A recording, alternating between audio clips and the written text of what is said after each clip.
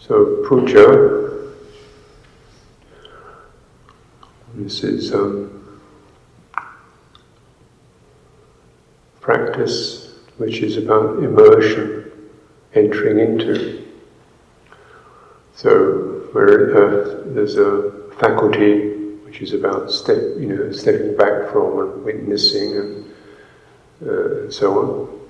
And there's a practice which is about just immersing, which is more heartful practices. Puja is you just go into it.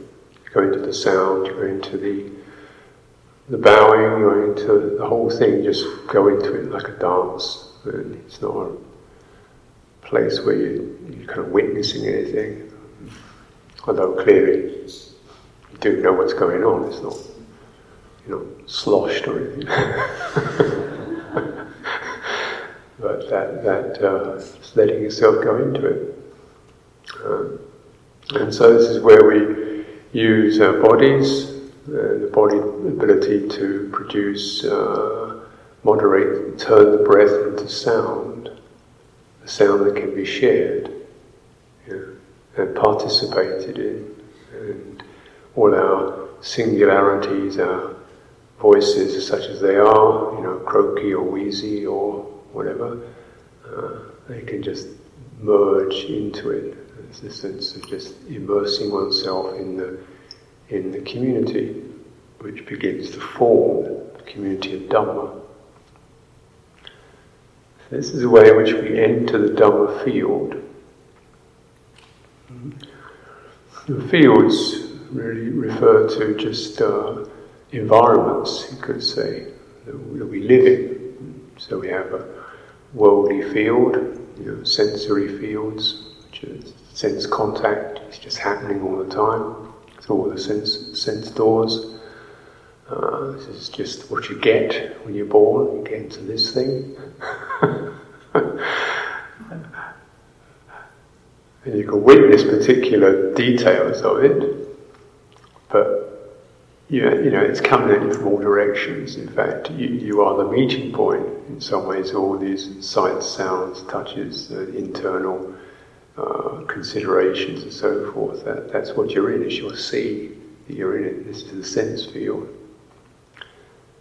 And then, of course, more poignantly, we're also in a worldly field of society, culture, political events. It's our personal stuff, our families and relationships. We're in that. We're in our work environment, and we're also in our, you could say, our worldly environment. And that's happening, and we're immersed in it. This can be really quite struggling because it's not a very wholesome field. It's confused, it's agitated, it's sometimes directly, obviously unskillful, and that's put it mildly. And so just the weight of carrying that and bearing with that is prodigious. And it's quite oppressive and uncomfortable. So, just the qualities of puja are there to offer one an entry into a Dhamma field, which is happening at the same time, you could say, if we consider time. Because you can flip from one to the other. You can come up into the news and the events and the business, and it's Friday and so and so. And also you can dip down into this opportunity for practice here. There's patience, there's resilience, there's keeping the spirit up, there's refraining from, I will refrain from doing what I know to be unskillful. So then we flip from one to the other. You've really got no choice. You're either in it, you're in that and getting upset and angry and frustrated, or going along with it, or trying to block it out, or you find this Dhamma practice where you just, this is an opportunity for clarity, for honesty, for, to bring forth what I can. or what can happen through this body and mind. And this is exactly the pivot point of Four Noble Truths. We're meeting dukkha, we're meeting the unresolved, problematic, painful, worldly field, which is sense contact. It's not that great, really. It has some pleasant bits in it, but the pleasant bits are, you have to work for them, and they're sometimes rather fleeting.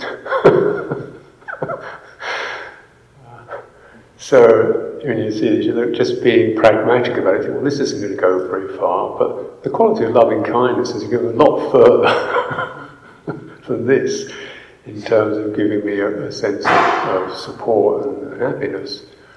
So it's just sheer pragmatism. So this example is one way in which we flip from the worldly field to the Dhamma field without ignoring, the world as it is, but just saying you do need this to be able to just meet the world without just collapsing or blocking it or getting snarled up by it.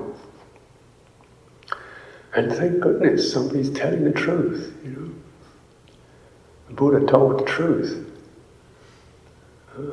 It's not somebody's, there is suffering. It's not because of them and this, it just is. But there's a way out. That you don't have to be immersed, you don't have to be flooded and drowned by it. You can get your boat and cruise and work with it, and also be some sort of guide or example or model or friend to others. And think, well, this is a very good thing I can do this. This gives me something I can be and do in this life. And I don't have to know even when there's an end. If I start to think too much about getting to the end and getting results, I start getting frustrated and impatient at my progress, or, is this the right way? This doesn't do me any good. Better just to get in and be sincere, operate with integrity, and learn from the mistakes. And keep on with, and the quality that does this is good heart, isn't it? We make mistakes, okay, learning, growing pains. And so puja, in a way, is a celebration of all of the Dhamma field. And you can take any detail, you can take awakening, you can take integrity, you can take virtue, you can take gratitude, you can take loving kindness, any quality of that. They're all part of the ocean, Dhamma ocean. And you can linger on any detail and make much of it.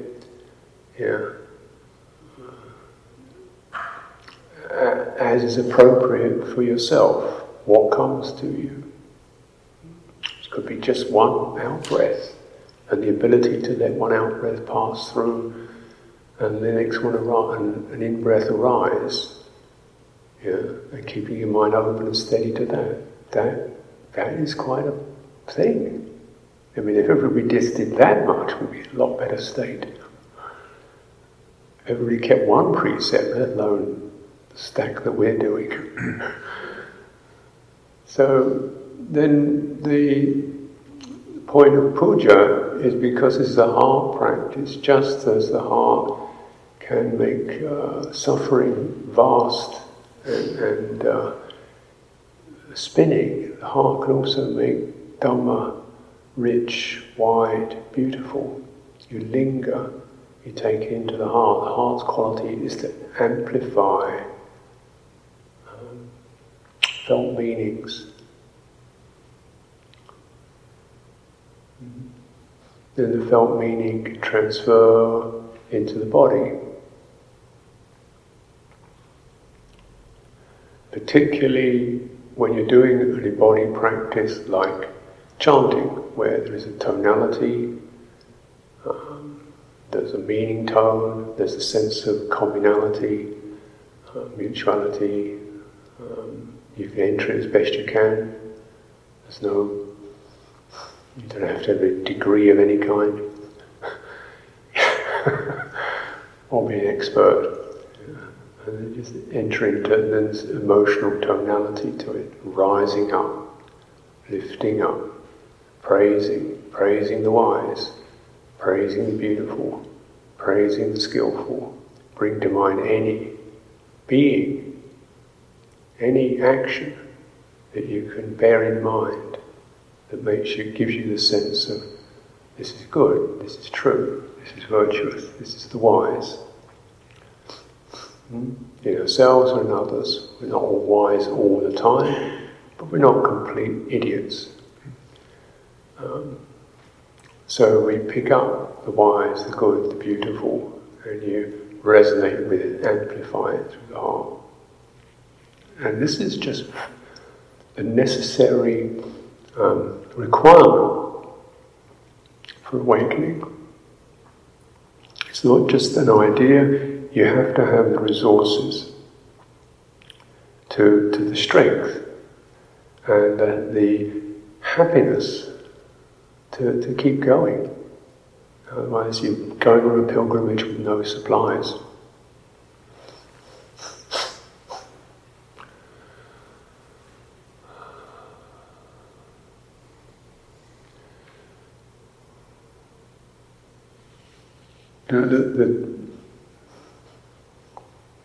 The tonality, Puja, a word that is used is pamoja. Pamoja means gladness, and it's a heart tone. And then one can begin to recollect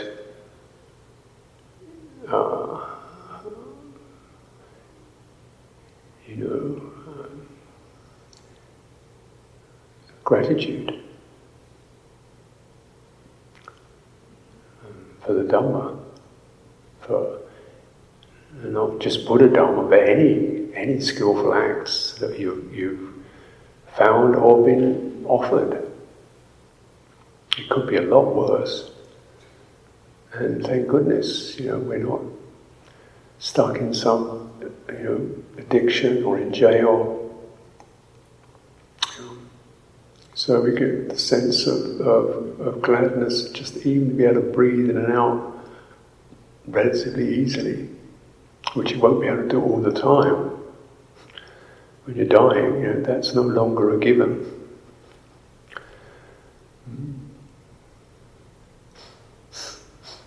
And to be able to hear the Dhamma, which now it's so manifest, you can take it for granted, another Dhamma talk. Well, some places you wouldn't hear the Four Noble Truths. If you go and switch on CNN, you're not going to hear much about mudita, upekkha.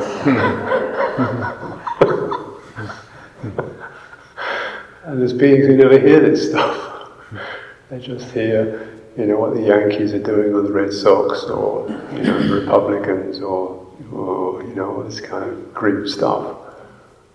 So we hear the Dhamma, and we can get it. At least we can get some of it, and we can practice it. Well, this is great gain. And there's the need to express it. One can consider it. But the need to express it, because it's in the expression of it, it really transfers into your body. You immerse in it. It comes from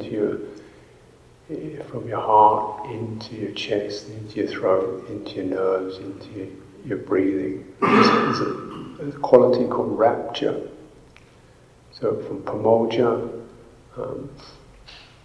gladness, gratitude, celebration, appreciation, mudita. The experience, it transfers into a sense of like a an uplifted energy in the body. This is called piti, rapture. And this kind of pleasant feeling, the Buddha said, this is something skillful.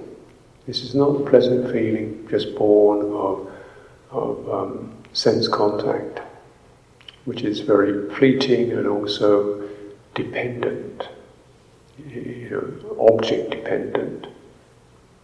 You get dependent on particular things which give you less and less payoff every time you go there. With Dhamma, the payoff gets better every time you go there, because you deepen into your ability to appreciate truth, integrity, kindness, simple, not esoteric, easy words, profound experiences. If you take them in, linger and immerse in it. The Buddha said you should not be ashamed or embarrassed by this kind of feeling. Make much of it. And sometimes we are even reluctant to experience that quality, if we don't deserve it,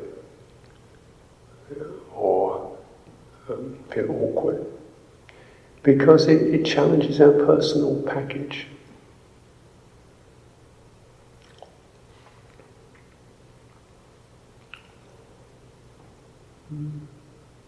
It's an immersion, and that challenges our personal, well, I'm alright, I'm okay, get on with it, do the next thing. No, just let yourself be carried by the Dhamma. Appreciate it. These qualities are not personal.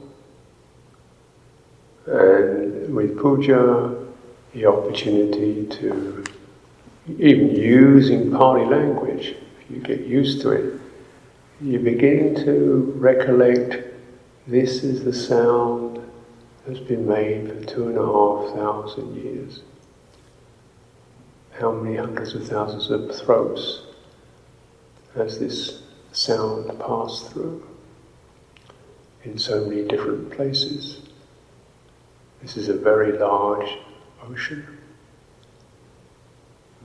And now I'm in that. Even to say it, it's still inadequate.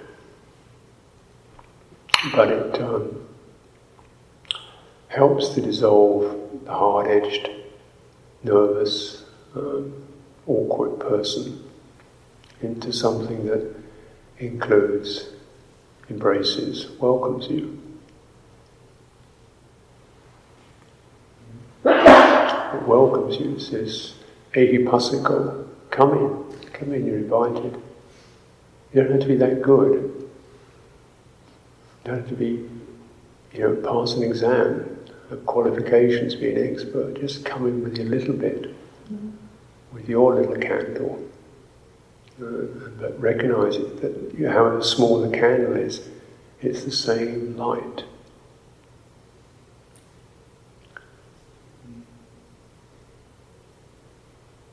Now we take that in. It's humbling, at the same time it's uplifting. Puja.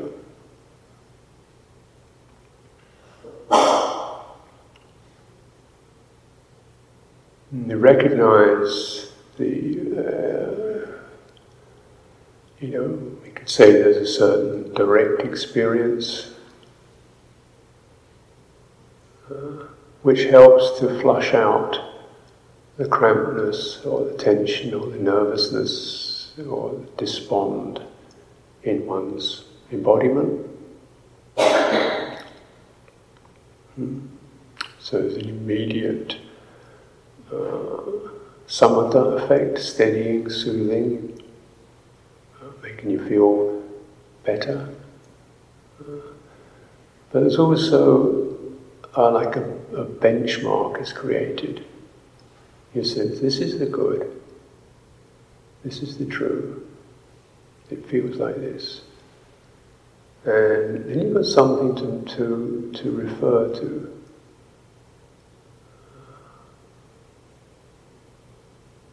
And then you can know when you're slipping away from it. So no, this is not worthy of me. This action, this behavior is not worthy of me. It's a different kind of assessment from intense blaming and judgment. It's not, I'm a stupid person, but no, that was not worthy of me. I can rise above that. So this gives us the mark, the sign of Dhamma. Gives us the sign of Dhamma.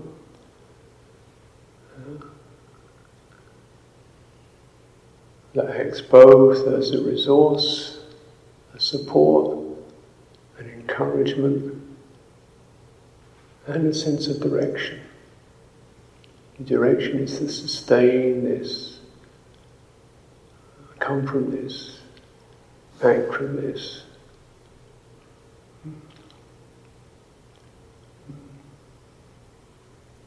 True, the good, the beautiful. Don't be self-conscious about it. That's the beauty of that. Everybody, small, great, big, short, whatever, you can come in.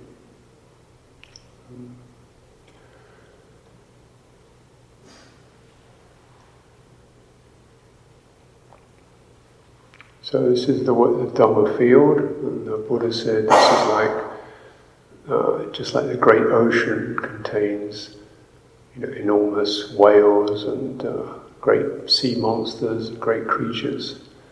Dhamma ocean contains Buddhas, enlightened beings, sages, the wise, and you can enter into it. And there is one stream. Dhamma stream comes in through mindfulness of the body. All states that support it and contribute to wisdom come in through this channel. It's a subtle point, it's an interesting point. The heart has to enter the body. You have to live it, move it, breathe it, run it through your fingers. You have to enter into it, fully embodied, fully with it, before you really enter the Dhamma field. So,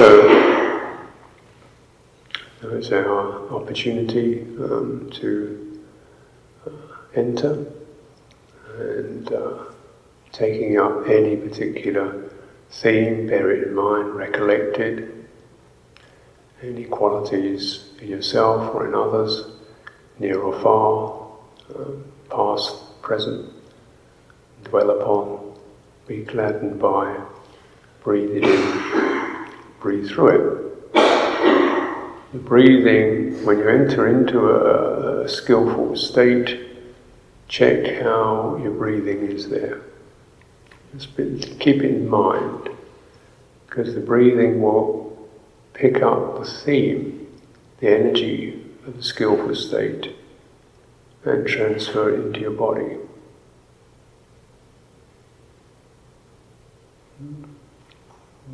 So, quality of kindness or gratitude, how is your breathing?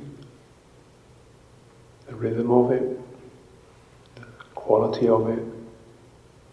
Can it spread through your body, your chest, your throat, your skin,